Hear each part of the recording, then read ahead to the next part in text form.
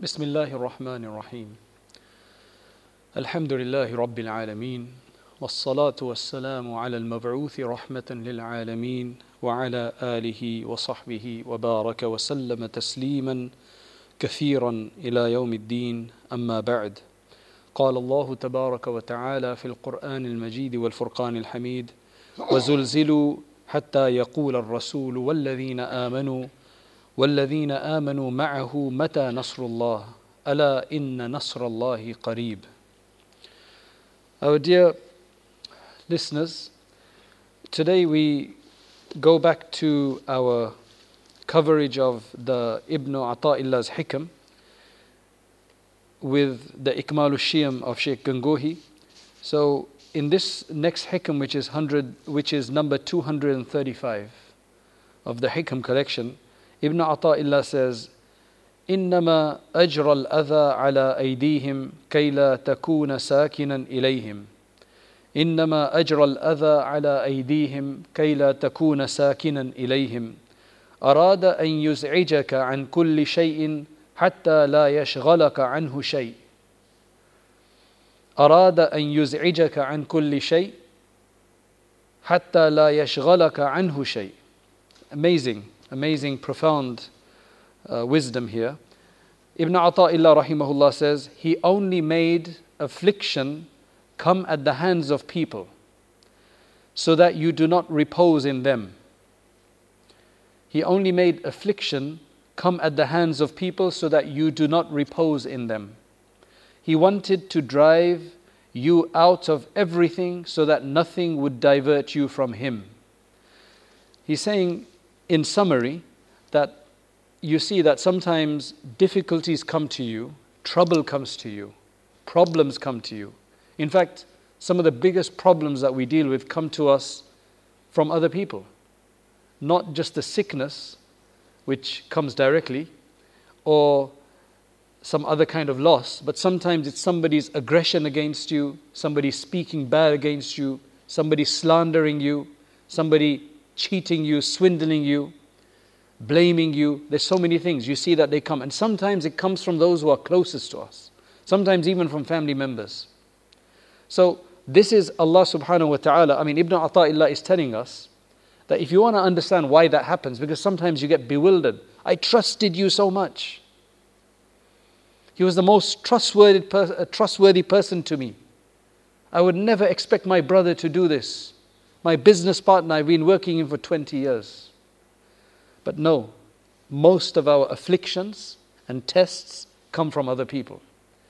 And he says here, he only made these afflictions come at the hands of people so that you will never get comfortable with them. You will never find repose in them. You will never be consoled by them. You will never feel secure with them. Because Allah wants you to feel secure with Him.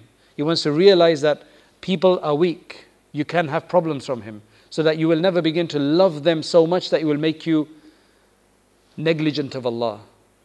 Then he says, He wanted to drive you away from everything. And people are generally who we would incline towards most. Aside from wealth and everything, it would be people, generally. And I'll explain as we go along. He wanted to drive you away from everything so that nothing, even those closest to you, could divert you from Him. These are all signs of Allah. And those who can understand this, they suddenly start seeing everything for what it is, and then they don't get upset. Because they realize that, I don't understand why they're bothering me. I don't understand how they could say this about me. I don't know why they're spreading rumors about me. Now you know. Maybe Allah subhanahu wa ta'ala, if this is part of His wisdom, maybe Allah subhanahu wa ta'ala just wants you to turn to Him and realize that it doesn't matter what they think. You're not supposed to find security with them. You're supposed to find security with Allah. So, the idea of this, and I'm going to comment on it according to a commentary, and I want you to understand from here that whenever we have troubles in our life and you're trying to do good, because a lot of people will tell you that I never used to be practicing before, and my life was easy. Suddenly I start practicing, and this goes wrong, that goes wrong, this person turns against me, my boss turns against me, this happens and that happens. then if you're on the right track and if you're trying your best, then realize that there's a wisdom in there from Allah. There's a wisdom in everything, but in this case, it's very positive for you. It's going to be tough, but this is just Allah forcing you to realize that you can't trust everybody, that you can't hope for the best from everybody all the time. This is not to say you must feel bad about them. This is just that you must look for goodness and security with Allah only. But it doesn't mean that you denigrate people either. It doesn't mean that you look down upon people. It's just that you don't put your trust in anything except Allah or through Allah. That's the main reason. So the idea here is that the ruh, the spirit of the human being, it finds it very easy to incline and become comfortable with the dunya, with this lowly earth, and with all the ease and the pleasures that you find in it. Now, if that happens, then it becomes very difficult for them to focus on the afterlife, to focus on spirituality, to focus on developing their inside and developing their real self, their real insaniya. So, when people begin to love even their closest ones too much, in the absence of Allah's love, that's very important, because Allah wants you to love them for His sake, and that's fine. But when you begin to love them so much, and you forget Allah subhanahu wa ta'ala, whether that be your companions, your partners, your spouses, your children, your family, then it is from Allah's hikmah that if He wants good for you, sometimes He will make you realize that whenever evil happens from any of these people, then it's to take you away from them and to focus and get you comfortable with Allah subhanahu wa ta'ala, to create harmony, to create a sense of comfort with Allah subhanahu wa ta'ala. When that happens, then a person is going to start understanding that I must never hope for good to come from people. I must always hope from Allah subhanahu wa ta'ala. Then if good comes from people, alhamdulillah, that's not a problem. When a person realizes that and puts their full trust in Allah and totally breaks away and severs their trust from people, then that means that they've got somewhere with Allah subhanahu wa ta'ala. Now they're on a path. Now they're getting somewhere. Because the point is that if you get a lot of honor from people, and people show you a lot of honor, and you're not really doing well, then it's just a ploy from the shaitan that makes you feel so comfortable with that. You feel you're very comfortable and secure and good, and you never think about Allah subhanahu wa ta'ala. This is the amazing ways of Allah subhanahu wa ta'ala in this life. Right? Allah wants to put His stamp everywhere. And some people recognize it, other people do not recognize it. So that's why when it comes to the awliya, the friends of Allah, those who are trying their best, then whenever difficulties become more intensified, that just indicates to them that Allah subhanahu wa ta'ala has something even greater in store for me. I'm going to make sabr here. I'm going to focus my entire attention to Allah subhanahu wa ta'ala. So that's why they completely stop their focus on people and their focus turns to Allah subhanahu wa ta'ala. They're still living with people, they're still interacting with people, assisting people, helping people, talking to people. It's not that they go in a cave or something, but their focus in terms of their heart as to who's going to give them something is only Allah subhanahu wa ta'ala. That's why the commentator says, أراد الحق تعالى أن يزعجك عن كل شيء من هذا العالم حتى لا تركن إلى شيء. That you never become inclined to anything. Allah wants to show you that you cannot trust anything to be there for you all the time. That's why in Ibn Ata'illah actually says in his لطائف المنن اعلم أن أولياء الله تعالى حكمهم في بدايتهم أن يسلط الخلق عليهم ليتطهروا من البقايا وتكمل فيهم المزايا وكي لا يساكنوا هذا الخلق باعتماد أو يميل إليهم باستناد. وَمَنْ آذَاكَ فَقَدْ أَعْتَقَكَ مِنْ رِقِّ إِحْسَانِهِ. He said that whenever you have difficulties, especially in the beginning, you'll suffer difficulties. Especially when you try to become more righteous, you'll suffer difficulties. So anyone who wants to become closer to Allah, especially during these times, and you start suffering difficulties, remember those difficulties are good for you. They're literally just to help us turn our attention away from the temporary to the everlasting. And that's why, this is the way Ibn Ata'illah said. He says that if anybody harms you, then what he's done is that he's actually freed you from his slavery. Subhanallah. Anybody who harms you, not to say you go around harming people to try to be God's army, right? Because you would not be God's army there. So the idea here is that anybody who harms you, they've actually freed you from the slavery of their excellent behavior to you. Because he says that وَمَنْ أَحْسَنَ إِلَيْكَ فَقَدْ إِسْتَرَقَّكَ وُجُودُ إِمْتِنَانِهِ. Anybody who does a good favor to you, then he basically makes you the slave of his favor. What that means basically is that human beings are the slaves of favors. When somebody does something good to you, generally most people, most decent people will feel obliged. Will feel like, okay, they're doing good for me, I need to reciprocate. And we should reciprocate. There's no harm in that. But the idea is that that's more dangerous, apparently, for those who really understand, that's actually more dangerous than those people who basically do something bad to you, because those people who do something bad to you, they're not making you their slaves. They're forcing you to turn to Allah. Just in that sense. That doesn't mean that you don't do good to people and that you act bad to people.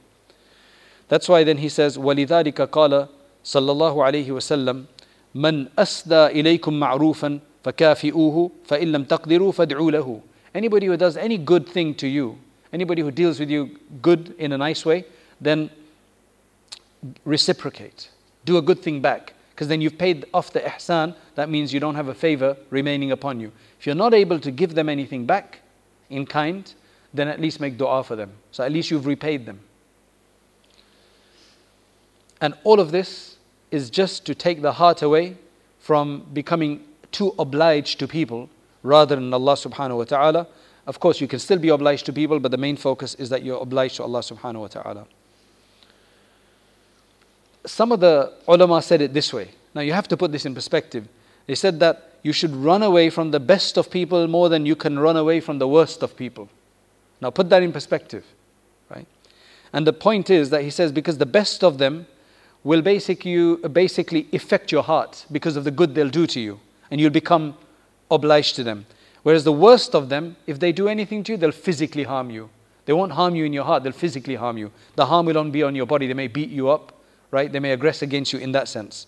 And he says that you are afflicted in your body is actually much better and lighter for you than you're afflicted in your heart. Remember, it's a very specific perspective he's talking about here. And وَلَا عَدُوٌ تَصِلُ بِهِ إِلَى اللَّهِ خَيْرٌ مِّنْ حَبِيبٍ يَقْتَعُكَ عَنِ اللَّهِ. It is better that you have an enemy who gets you closer and joined to Allah and associated with Allah than having a friend that actually cuts you away from Allah subhanahu wa ta'ala. Because he makes you feel so comfortable.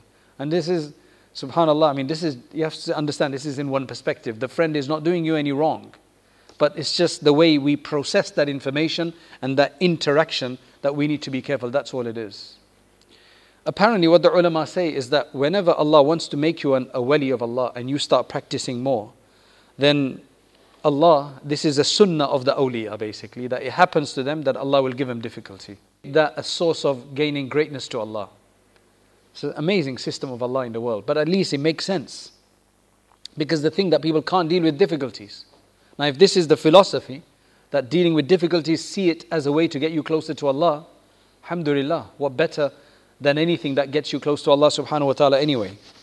That's why we learn from a verse in the Quran with regards to the Sahaba as well. Allah subhanahu wa ta'ala says in Surah Al-Baqarah, وَزُلْزِلُوا حَتَّى يَقُولَ الرَّسُولُ وَالَّذِينَ آمَنُوا. Right? They were shaken. Tremors overtook them. Like they were really tested. Just look at the whole life of the Meccan life, the Medinan life, until the Messenger sallallahu alaihi wasallam, or until the Messenger and the people who believe with him, they asked, when is the assistance of Allah coming? Ala inna nasrallahi qareeb. Know that the assistance of Allah is very close. The help of Allah is very near. And there's numerous other ayat that tell us this, reinforce that same idea. Shaykh Abu al-Hasan al-Shadhili, he once, radiyallahu anh, said that آذاني إنسان مرة. Right? There's one guy who, he afflicted me with some harm. He harmed me somehow once. فقال I felt really bad in my heart about it. Like, why is he doing this? What's going on? فنمت. So I fell asleep. And I saw somebody saying to me, meaning I heard somebody saying to me in my dream, that it's from the position of being a Siddiq, close to Allah subhanahu wa ta'ala, that they could have a lot of enemies. And then, but the sign is that you have a lot of enemies, but it doesn't bother you anymore. Subhanallah. If you look at our Prophet sallallahu alaihi wasallam, the best of examples, the most closest to Allah, the best of Allah's creation, you'll see that the struggles that they went through right from the beginning, from the Quraysh, after his prophecy, after he became a prophet, he had to stay with them for 13 years. The Meccan period, the difficulties, huge difficulties. And after that, he went to Medina Munawwara. And while that was, maybe he had his own place and everything, and his own people, but constant attacks. There was no rest. During the Medinan period as well, there was no rest. You always had to be on your feet. He's either teaching, he's either defending, he's either fighting, he's either responding. There were traitors within, there were the munafiqeen and the hypocrites. There were the other tribes down there of the Yahud, right? There was constant tensions with those people, with all the other people, with the enemies coming from outside to attack, until eventually he went to Allah subhanahu wa ta'ala in a state where he had a huge temperature, even at the end. Likewise, the ashab, the sahaba after him, same thing. They had so much difficulty afterwards. In fact, you could say that so many of them, like a huge amount of the sahaba, were killed either in battle or some other way. If you look at it, Siddiq radiallahu anhu, they say that he was poisoned, right? He died eventually of some kind of poisoning because of a poison that was administered before. Farooq was killed. Umar Farooq radiallahu anhu, he was martyred in prayer. Uthman radiallahu anhu, he was also murdered by the rebels. Ali radiallahu anhu, he was struck with a knife that was a poison knife until he passed away. Hassan radiallahu anhu was also poisoned. Then Hussein radiallahu anhu, he was killed. His head was taken off. They played around, they messed around with his head in Sham. Then after that, he was finally buried in Egypt. Right? So subhanAllah, can you imagine what these people had to go through? Then after that, if you look at the other great awliya Allah, like Junaid al-Baghdadi rahimahullah, it wasn't easy for them. And I'm going to tell you his story. It wasn't easy for them either, until Allah subhanahu wa ta'ala took them through that trial, and then after that made it easy for them. So it doesn't mean that you have to be killed at the end of it. There's a lot of them which had difficulties, and then Allah subhanahu wa ta'ala opened the doors of His mercy, opened the doors of His gifts, and after that it was completely fine. But at the beginning of it, the time that most people will suffer when they try to become a awliya Allah will be at the beginning. Otherwise later Allah, it's a trial at the beginning, and then the assistance of Allah subhanahu wa ta'ala, that's the test phase. Then comes the goodness. And then after that it's just conquest after conquest. And I don't mean conquest like physical conquest. It's just that after that you're winning everything. Then you got no problem. But there's a difficulty until that period. So for example, let me give you the story of from the Abbasid court. We've got Mutawakkil Billah, who's the Abbasid Khalif. And it's in his time when you had Junaid al-Baghdadi, one of the greatest of our awliya, who pretty much everybody's probably heard of. So there were some jurists at the time who couldn't understand some of the things he said. So what they did was they came to the Khalif Mutawakkil Billah, and they said that Junaid and his entire group, and he had like over 200 very dedicated followers, and lots of other people he had influenced. So they basically said that he's become a heretic. He's got ideas that are against the faith. Heterodox idea, he's no longer orthodox Sunni Muslim. So the Khalifa, whose name was Mutawakkil Billah, he actually liked Junaid al-Baghdadi. He had a lot of love for him. But you have to basically, whatever the system is, you have to follow the policy and the protocol. So first he got angry on them. He says, "You're enemies of Allah. You just want to create a lot of problem for these awliya of Allah. Because you don't understand them, you just want to cause problem with them, and you just want to get rid of them one by one. Just the way you got rid of, and he mentioned some of the awliya before who had been killed, right? Under certain cases and so on. Every day you're coming up with some different complaint about something he said or something he's doing. This, you have to remember that you're not going to be able to effect this Junayd al-Baghdadi until you're able to provide sufficient evidence to basically prove that he is guilty of heresy, that he's guilty of things against the faith. So what I want you to do is get all of your jurists together, get all of your scholars together, and then we're going to have a session. And if you are able to overcome him in the evidence and prove that he's wrong, and people can witness the fact that you are definitely, you've definitely proved your point, then I will kill him. I will have him finished. But if it's not the case and he proves you wrong, then wallahi, I'm going to strike all of you. And I'm going to finish you all off until not a single one of you remains. Now in those days, that's the way they dealt with things, right? You take somebody's head off in those days. That's the way our historical scene has been. So they said, okay, fine.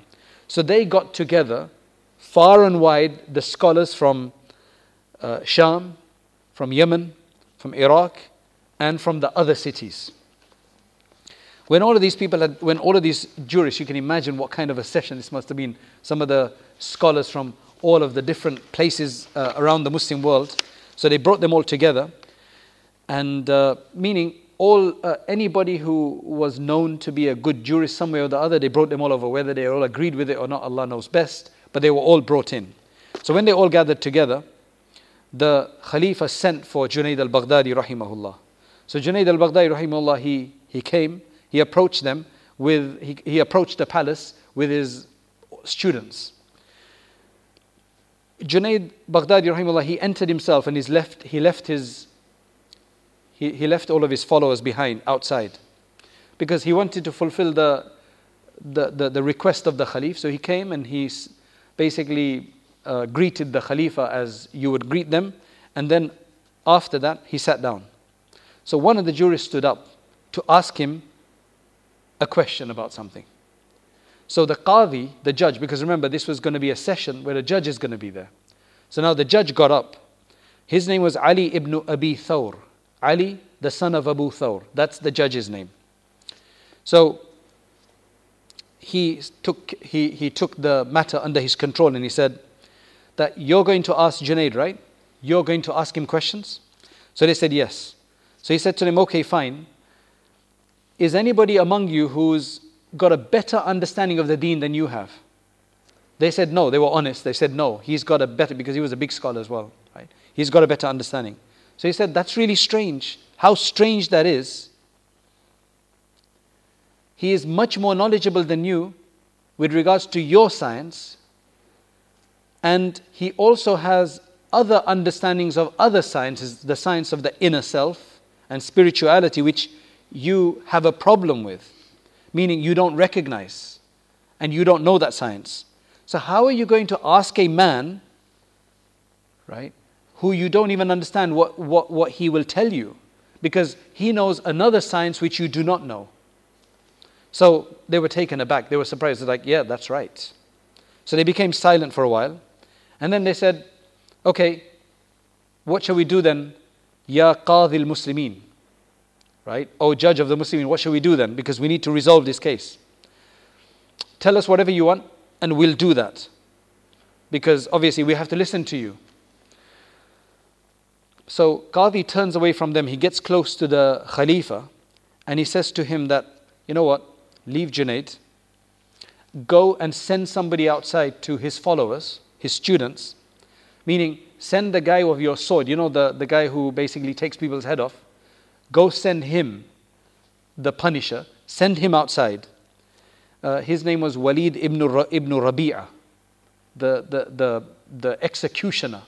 Send your executioner outside to his entourage, to his students, and he should announce among them that man yaqumu ila sayf, who's going to get up and confront the sword. right? Who's willing to die basically for the shaykh, for the cause. The first person that stands up from among them, he is the person we're going to ask, he's the person we're going to bring in, and we're going to question him. So what's the strategy here? So the Khalifa says, يَرْحَمُكَ اللَّهِ لِمَ ذَاكَ لِمَ ذَلِكَ. May Allah have mercy on you. What are you doing? What's the strategy here? He's asking the Qadi, like, what are you doing? What's your purpose here? تُرَوِّعُ الْقَوْمِ وَلَمْ تَظْهَرْ لَكُمْ حُجَّةً. You're going to get people really frightened, and there's going to be no evidence. I mean, why don't you let Junaid speak? Why are you getting somebody to speak from outside, from one of his students? لَا يَحِلُّ لَنَا ذَلِكَ. That's not permitted for us. That's not going to bring about fairness and justice. So Qadi says, no, Ya Amir al-Mu'mineen, you know these Sufis, these people of spirituality, they love to give others preference on themselves. They love to put other people forward for something good, or they love to put themselves forward for a sacrifice more than others. So go ahead, let your executioner go out and make an announcement that who wants to stand up basically to face the sword. Whoever stands up first, then you must know that he's going to be the most ignorant one among them. This is really interesting. Whoever stands up first from his students, he's going to be the most ignorant one among them, but he's also going to be the most sincere one to Allah subhanahu wa ta'ala. Think about it. From all of the people there, the one you say, I'm willing to do this. Right? He's probably the most ignorant, but he is also the most truthful. So he will stand up so that he can give preference to his people so that they can live longer. Now, when the most ignorant one among his people, right, among his students come to us, the fuqaha, the jurists, the scholars, they're going to debate with him in whatever they ask him. And you have to remember, these scholars, they're not going to overcome him. They're not going to overcome him. They're not going to be able to overcome him. And he may not overcome them either. But they're definitely not going to overcome him, and he's not going to overcome them. So that's how we're going to be able to create harmony, and we're going to be able to bring about some kind of agreement and a settlement here. You know, when he said that the most ignorant among them, he doesn't mean the most ignorant like who doesn't know anything. The most ignorant from all the people, all of his students. They were all very well educated, mashallah, very connected to Allah, but the most ignorant, the one who's willing to go first. So basically, the Qadi then tells the Amir, meaning the Khalifa, he said, because this is a major catastrophe we have. This is a very, very bad predicament, very dangerous situation we're in, right? We don't know how we're going to get out of this, because there's either going to be, because what he said is that فَإِنَّهُ إِن قُتِلَ الْجُنَيْدِ نَزَلَتْ دَاحِيَةٌ فِي الْإِسْلَامِ. Because if Junaid gets killed today, right, and they somehow prove it, and he gets killed, then this is going to be a huge mark against Islam. This is going to, because you're losing one of your most religious, righteous wali of Allah. And فَإِنَّ قُطْبَ الْإِيمَانِ فِي عَصْرِنَا فَإِنَّهُ قُطْبَ الْإِيمَانِ فِي عَصْرِنَا فَإِنَّهُ قُطْبُ الْإِيمَانِ فِي عَصْرِنَا وَإِن قُتِلَ الْعُلَمَاء وَالْفُقَهَا. And if you have to kill all of these scholars, then that's a huge musibah. That's another massive catastrophe. How can you kill all the scholars? And that's something you've already said you're going to do. So you're going to have to do one of those things. Because remember, he said that first to that first scholar who came to him, that either you're going to get killed or he's going to get killed. So then Amir said, Lillahi darruk laqad asabt.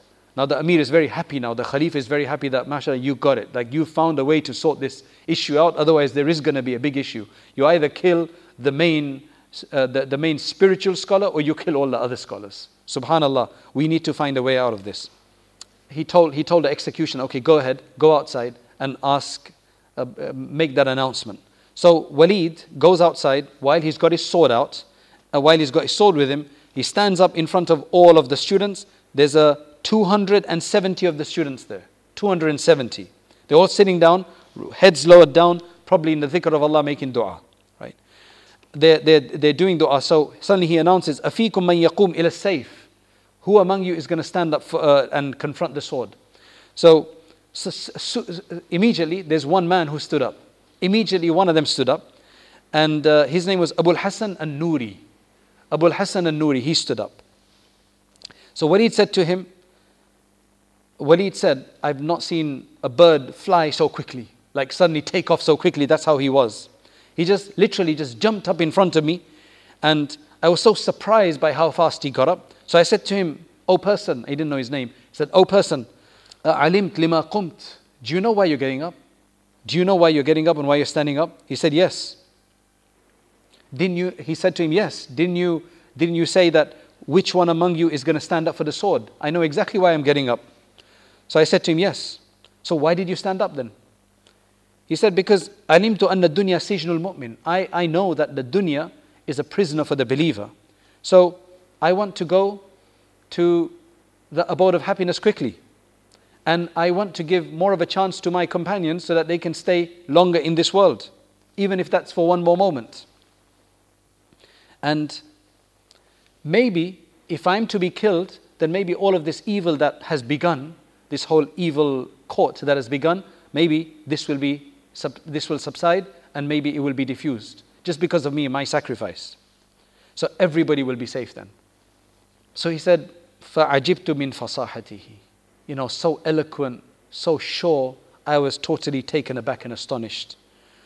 So I said, "Okay, fine, go inside, come with me, and you're going to respond to the judge and all of his questions."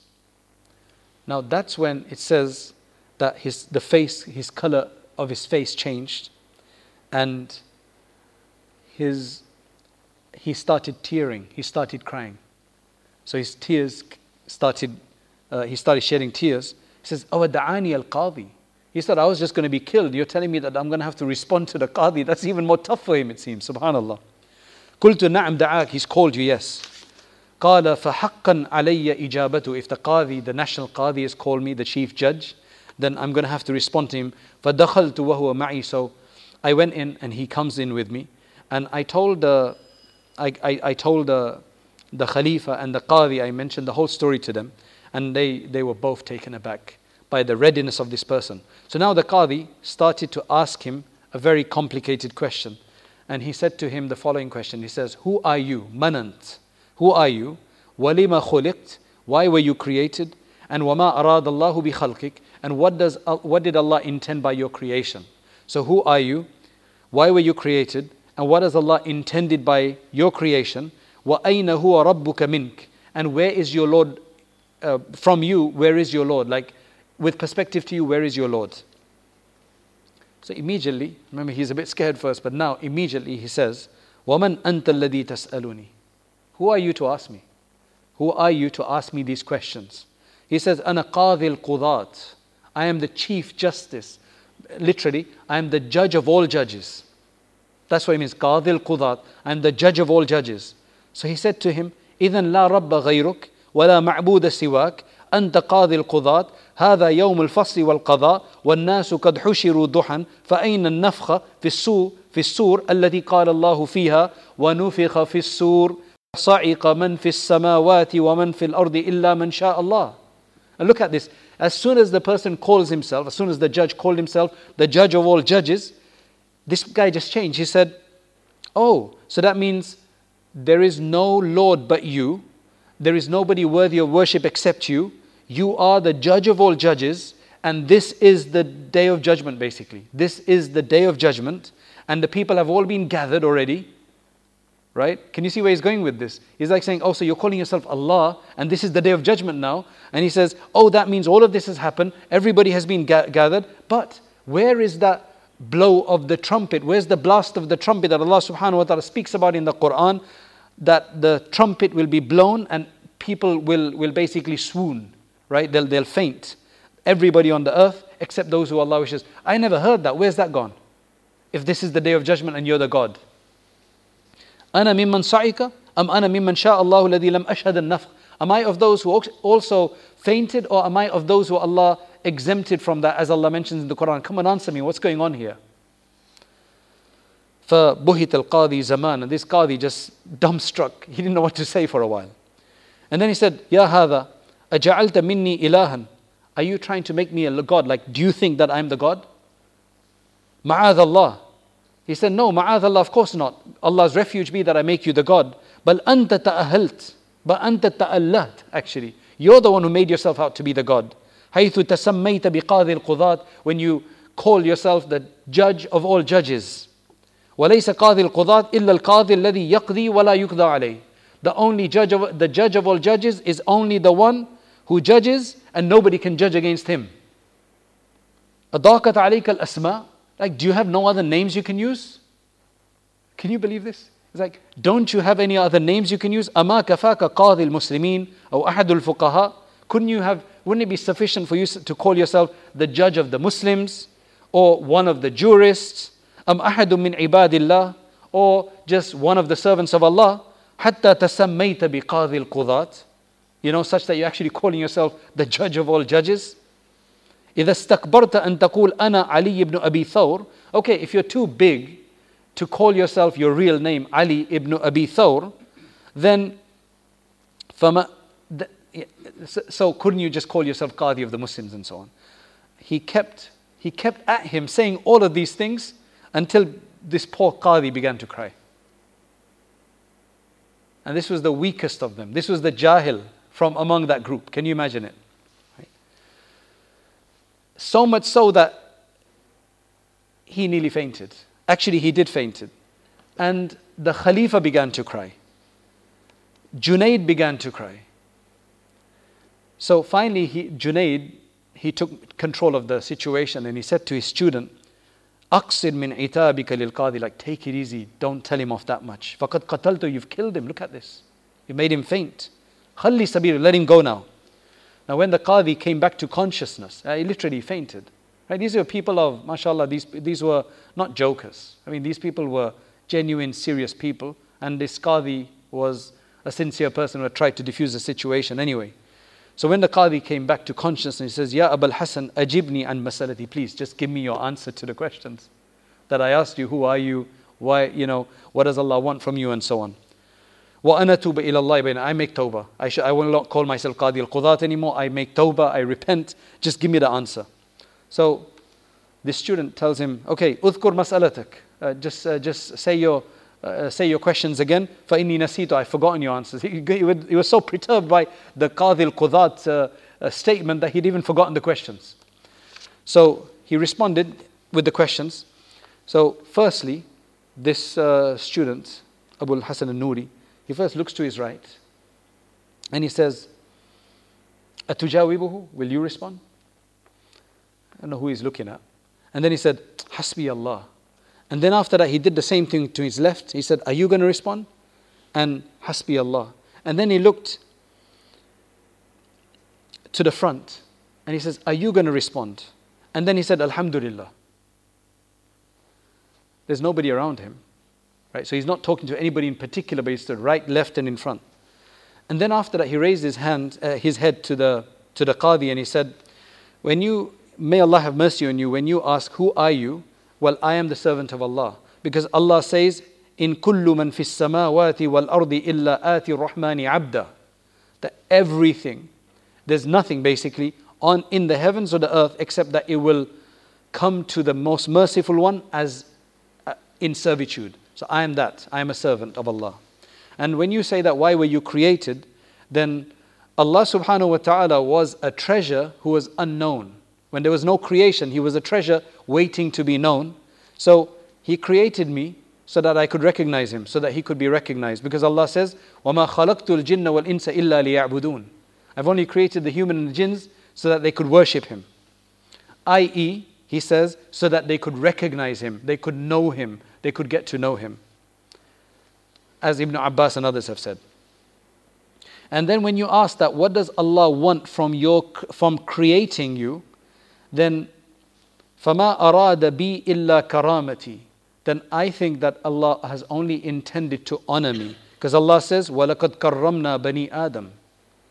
That we have honored the children of Adam. So that's what I think Allah wants from me. And when then you say that where is your Lord from you at this point? Like, what's your relationship with your Lord? So He is with me where I am with Him.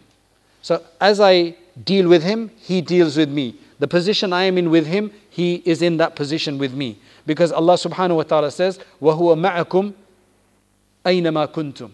He is with you wherever you are. This is apparently the most ignorant and jahil of the students of Junaid al-Baghdadi responding like this. Then he said to him, okay, fine. أخبرني كيف هو معك ومعنا في قوله تعالى ومعكم أينما كنتم. This verse you said that he's with you wherever you are. Then how is he with me? How is he with you in this situation? Exactly what does that mean? So he responded, he said, هو معنا كيفما كنا معه. He's with us however we're with him. He's giving him a symbolic answer, a metaphorical answer. He's with us however we're with him. فإن كنا معه بالطاعة. So if we are with him obedient, then he is with us بالعون والهدى. He is with us with assistance and guidance. وإن كنا معه بالغفلة. But if we're with him distracted, occupied with something else, then it's up to him what he wants to do with us. And if we're with him with disobedience, then he is going to give us a chance. He gives us respite. وَإِن كُنَّا بِالتَّوْبَةِ. Then if we do tawbah, then he accepts. But if we don't do that, then he basically can punish us. So then the Qadi said, you're saying the right thing. This is the orthodox view of the Ahlul Sunnah wal Jama'ah anyway. Because he's asking these questions for a reason, because a lot of the heresy comes in this regard, especially from Sufis. فَأَخْبِرْنِي أَيْنَ هُوَ مِنِّي. Okay, so now tell him where he is with me in particular. So he responded, he says, أَخْبِرْنِي أَيْنَ أَنْتَ مِنْهُ. You tell me first, where are you with God? Then I can tell you where he's with you. Right? So then he said, صَدَقْتَ يَا عَلِي فِي مَا قُلْتِ. You're absolutely right in what you said. Okay, now tell me about another mas'ala. He said, okay, what is it? He says, I just want to ask you, why did you kind of look towards your right and stoop down and ask a question, and then to your left and then in front? What was all that about? So he responded, he says, may Allah subhanahu wa ta'ala give you honor. He says, the question that you asked me about, I had no idea how to respond to it. I didn't have the knowledge by which to respond to you. So then I turned around to ask the angel on my right that if he would answer. Now I don't know what relationship he's got with the angel, but he said, I turned to the angel that writes on my right, and I said, would you respond? So the angel said that, La ilma li. Now I don't know how that interaction took place. Allah knows best, right? He basically said, I don't have any knowledge about this. So then I said, Hasbi Allah, may Allah suffice me. And same thing, وَفَوَّضْتُ أَمْرِي إِلَى اللَّهِ. I consign my matter to Allah. And then what about in your left? He said, well, the same kind of thing. And what about in front? He says, well, that was me. When I looked in front like that, I was actually asking my own heart. I was asking my heart, and my heart said, yes, we're going to respond. So I said, Alhamdulillah. So my heart said, yes, we're going to respond. So I said, Alhamdulillah, shakiran ala al-hidayah, wa muqirran lahu bil-'izzi an idrak al-nihaya. Ya Allah. So then the Qadi found the opening. He says, oh, so you speak to angels, do you? Because, nobody speaks to angels, right? Well, people do, but that's special, you know. So, أَتُكَلِّمُكَ الْمَلَائِكَ. Angels speak to you. فَقَالَ وَيْحَكَ. He says, woe be upon you. أَمَا تَرَى رَبُّ الْمَلَائِكَ كَلَّمَنِي حِينَ هَدَانِي لِحُجَّتِي وَكُنْتُ لَا أَعْرِفُهَا. He says, forget the angels, the Lord of the angels spoke to me. This is all his way to answer the question. He said, the Lord of the angels spoke to me to give me the response I gave you. I didn't have that response in my mind. So if the Lord can speak to me, why not the angels? He's trying to tell him, although Allah knows exactly how the angels, if they spoke or not. But basically the answer is to shut them up, right? To show them what's right. So the Lord of the angels spoke to me. Hina hadani li hujjati, when he told me how to respond to you. Wa kuntu la a'rifa, when I didn't know that. So then he said, Ya hadha al-ana qad sahha indi hamkuk. Okay, now I understand that you're foolish. This is what the Qadi said to him. Now I understand you're quite foolish. Right? Because remember, he said, I'm going to ask the most foolish one among them. He's foolish in a very clever sense. He's foolish in a very pious sense, rather. Like, it's just very blunt, very straightforward foolishness. Right? No diplomacy, no politics, just very straightforward. وَثَبَتَ عِنْدِي كُفْرُكَ وَزَنْدَدَتُكَ. He's actually now saying, and your kufr and your heresy has now become established. فَمَا تُرِيدُ أَنْ أَفْعَلَ مِنْكَ. Again, this is a ploy. Like he's trying to get him agitated. What do you think now I should do with you? وَبِأَيِّ قَتْلَةٍ تُرِيدُ أَنْ أَقْتُلَكَ. How do you want me to kill you? Like which method do you want me to kill you by? فَقَالَ لَهُ وَمَا الَّذِي تُرِيدُ أَنْ تَفْعَلَهُ بِي وَأَنْتَ قَاضِي الْقُضَاةِ. What is it that you want to do with me when you are the Qadi al-Qudat? You're the judge of all judges. إِن كُنْتَ تَقْضِي وَلَا يُقْضَى عَلَيْكَ. Like what are you going to do with me?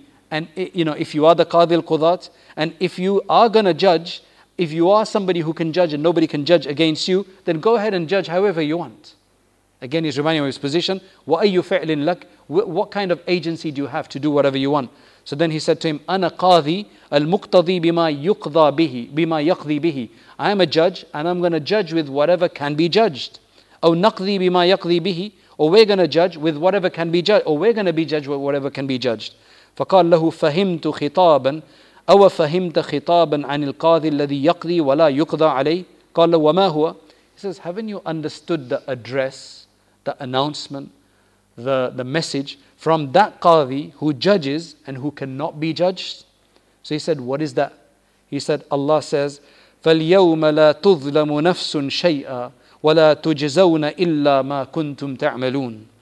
Today, no nafs will be oppressed in any way. No body will be oppressed in any way, and you will not be compensated for except what you used to do. Basically saying that you better have justice. So then he said to him, okay, وَمَا تُرِيدُ أَنْتَ, what do you want? اقضي بما شئت الآن. He said, do whatever you want. Make a judgment, whatever you want. طِبْتَ وَطَابَتْ نَفْسِي عَلَى لِقَاءِ رَبِّي. You can be happy, I'll be happy with meeting my Lord anyway. So that is when the Qadi turned his head away and he turned to Mutawakkil, the Khalifa, and he said to him, Ya Amir al-Mu'mineen, utruk ha'ula. I've done everything with these people, let these people go.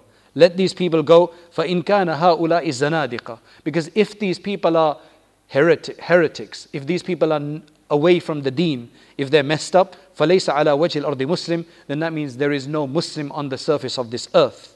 هَؤُلَاءِ مَصَابِيهُ الدِّينِ. These are the lanterns of knowledge. وَدَعَائِمُ الْإِسْلَامِ, the pillars of Islam. وَهَؤُلَاءِ الْمُؤْمِنُونَ حَقًّا. These are the true believers. عِبَادُ اللَّهِ الْمُخْلِصِينَ, the sincere servants of Allah. And that is when the Khalifa turned to Junayd and he says, Ya Abul Qasim. The Junayd al-Baghdadi's title was Abul Qasim. He says, هَؤُلَاءِ الْفُقَهَا.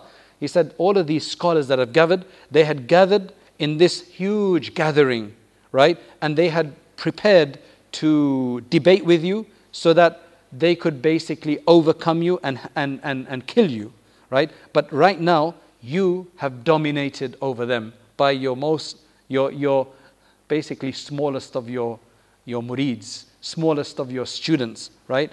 And I have taken an oath, basically, I'd made a promise that if you overcome them, then I'm going to literally just go through them with the sword and finish them all off. But right now, it's up to you to forgive them. Either they're going to die now, or you're going to forgive them. So Junayd al-Baghdadi says, Al-'iyadhu billah ya sayyidi, an yamuta ahadum minhum bisababi. Allah's refuge, that, oh my master, Allah's refuge, that any of them should die because of me. Why should any of them die because of me? Afallahu anna wa anhum. May Allah forgive us and may Allah forgive them. وَلَا أَخْذَ عَلَيْهِمْ فِي إِنْكَارِهِمْ عَلَيْنَا. And there is nothing that I'm going to do for them even accusing me of these things. لأنهم ما ساقهم لذلك إلا الجهل وقلة العلم بما طلبوا. Right? It was just ignorance. It was only due to ignorance that they sought what they did in the beginning. Afallahu anna wa anhum. So that's how, mashallah, the whole majlis was ended after that huge problem. We don't understand, these sultans of the past, the khalifs of the past, they could just take your head off. They dealt with matters by just finishing people off. Right? So this was going to be a huge carnage here. وَلَمْ يَمُتْ فِيهِ أَحَدٌ وَالْحَمْدُ لِلَّهِ. Nobody died in this gathering, and walhamdulillah. So then after that, what happens is that the Qadi, he turns to this Nuri, he loves him now. And he says, Ya Ali, أعجبني حالك, I'm really astonished by your state. Wallahi shahidun inni uhibbuk. Allah is witness that I love you, right? Allah is witness that I love you, but I've still got another question to ask you, right? As a person who wants guidance from you, that's why I want to ask you. So now tell me and guide me. May Allah have mercy on you. He says, okay, ask me whatever you want. He says that, okay, he says, ask me whatever you want, because if I've got a response, then I'll give it to you. And if I don't, then if I don't have the knowledge, then I'm going to say I don't have the knowledge, and that is not going to harm me in any way. That's not going to be difficult for me to say that I don't know. So then he asked him a number of questions, right? And he responded to him, and that's how the story ended. But basically what this story highlights, right, as Ibn Ata'illah says, is that when you try to be a better person, Sometimes Allah will bring about a lot of trouble from you, sometimes from the people who are closest to you that you should trust, your own colleagues, your own family or whatever. And just know that if you're trying to do the right thing and difficulties are coming upon you, then it's just that Allah wants you to secure a bond with Him. That's all. So now let's read Shaykh Abdullah Gangohi's explanation here to summarize it. He says, O traveler, if you suffer any affliction at the hands of people, whether to your body, wealth or reputation, do not become despondent and disillusioned. There is much wisdom underlying their attitude. In reality, this discomfort has come to you from Allah Most High. Allah is making this happen. If instead of the hurt, you are favored and comforted by people, you will then find happiness, comfort and repose in them, and then place your trust in them instead of in Allah Most High.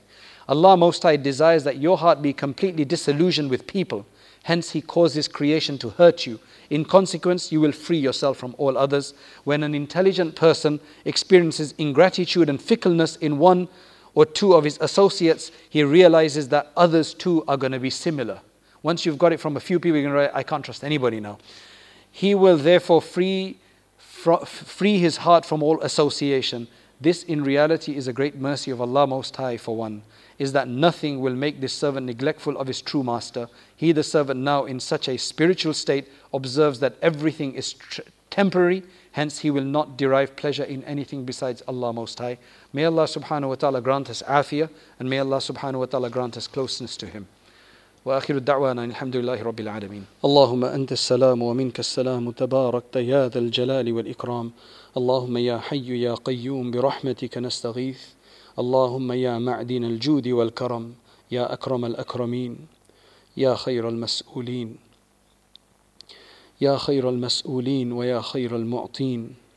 Ya Allah, we ask you for your special mercy.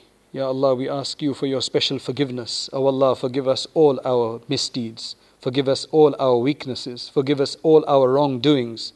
O Allah, forgive us all our sins. O Allah, especially the sins that we have forgotten, and especially those sins that bring darkness in our lives, that take away the blessing from our homes and our lives, that has basically brought this virus upon us. O Allah, we ask you protection. We ask you forgiveness from those sins that has allowed this virus and this difficulty to overcome the world. O Allah, grant us the tawfiq to remove these difficulties from us. O Allah, purify us. Make us worthy of your mercy. O Allah, make us worthy of your mercy. O Allah, we ask you especially forgiveness from those sins that we still do, that is part of our life, and we've justified them, and we no longer consider them sins anymore. O Allah, grant us true knowledge. O Allah, grant us the love that you have granted your awliya. O Allah, we ask you for afiyah and well-being. We ask you for safety. O Allah, we ask you for connection to you. O Allah, we ask you for your love and the love of those whose love benefits us in your court. O Allah, we ask that you grant us security with you. You increase our trust and tawakkul in you. O Allah, that you take our reliance on others and O Allah, put it on you. O Allah, suffice us with the halal away from the haram. And O Allah, make us independent from all else but you. O Allah, we ask that you grant sabr and patience to those who are losing loved ones during this time, those who are suffering during this time, those who are going through illnesses at this time. O Allah, those who have lost loved ones so fast that they saw them today, they sent them to the hospital, and tomorrow they were gone, and they were unable to even see them again. They were not able to attend their bathing. They were not able to attend even their janazah. O Allah, what times are these where you cannot even see your own deceased before they die, or even after they have died? O Allah, remove the difficulty from us.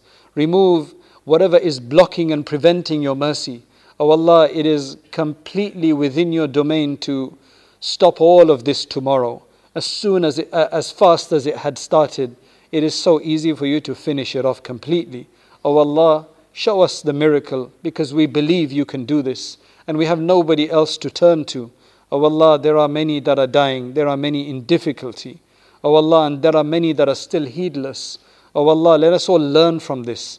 O Allah, now that we have suffered this loss, now that we've suffered this calamity, O Allah, we confess, we We call out to you and we declare that we are happier that we are in this state now because of the reward that we are hopefully insha'Allah getting because of the sabr we have to do than had we not been in this situation.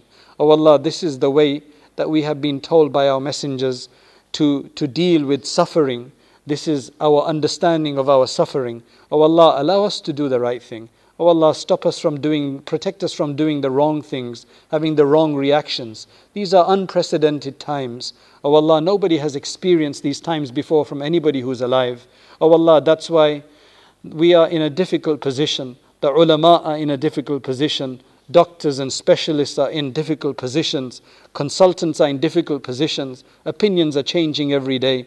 Oh Allah, we ask you to forgive us for any mistake that we make. But oh Allah, above all, we ask that you guide us aright through your wisdom. You guide us aright and you protect us from mistakes and wrongs and protect us from sufferings, protect us from the calamities. And oh Allah, we ask that you give all of those who are in authority the ability and the understanding to make the right choices and to come back to you. Oh Allah, grant us all, everybody, the tawfiq to come back to you, the divine enable to come back to you and to remove the vices from the community, to remove the problems, the immoralities, the vices, oh Allah, from the community so that your mercy can come back. Oh Allah, grant us an understanding, open the eyes and the hearts of people so that they can see this and understand this. And oh Allah, have mercy on us and our families and the entire ummah, the entire mankind. Oh Allah, accept. Oh Allah, this is a chance of a lifetime. This is an opportunity that we may never face again, we have never faced before. Oh Allah, allow us to come out of it better than when we were before we entered, so that at the end we can look back and see that it was a source of mercy for us. Oh Allah, that we can turn this into a source of mercy for us. Oh Allah, restart these masajid. Allow the masajid to come back and be teeming with the people so that the walls can be reverberate with the words of the adhan and the qira'ah and the Quran. Oh Allah, the mihrabs are empty. The mimbars are empty. Oh Allah, today was a Friday, but so many masajid had nobody speak there, nobody to give advice from. Oh Allah, the doors are shut. There are people going to the doors of masajid and praying from there because they cannot enter. Oh Allah, what a calamity this is. Maybe even our fathers maybe even our grandparents had never seen something like it. Maybe not anybody in history had seen a place like this, a situation like this throughout the world, despite there being probably more masajid in the world today than there's ever been in history before. Oh Allah, oh Allah, oh Allah, grant us discernment and understanding and now allow us to repent. Allow us to repent and have the right insight to deal with this and to call out to you and to connect with you and to please you. Oh Allah, we know that you love us. Oh Allah, we know that you love mankind, you love humanity. Oh, that's why you created us, that's why you've made us like this. Oh Allah, we ask that you allow us to come back into a loving state that we can also be loved by you. And oh Allah, we can benefit from your love and we can love you. Oh Allah, grant us your love and the love of those whose company benefits us in your courts. And oh Allah, send your abundant blessings on our messenger Muhammad sallallahu alayhi wasallam and all of those who've transferred the deen from him to us. Subhana rabbika rabbil izzati amma yasifun wa salamun ala al-mursaleen walhamdulillahi rabbil alameen bi rahmatika ya arhamar rahimin.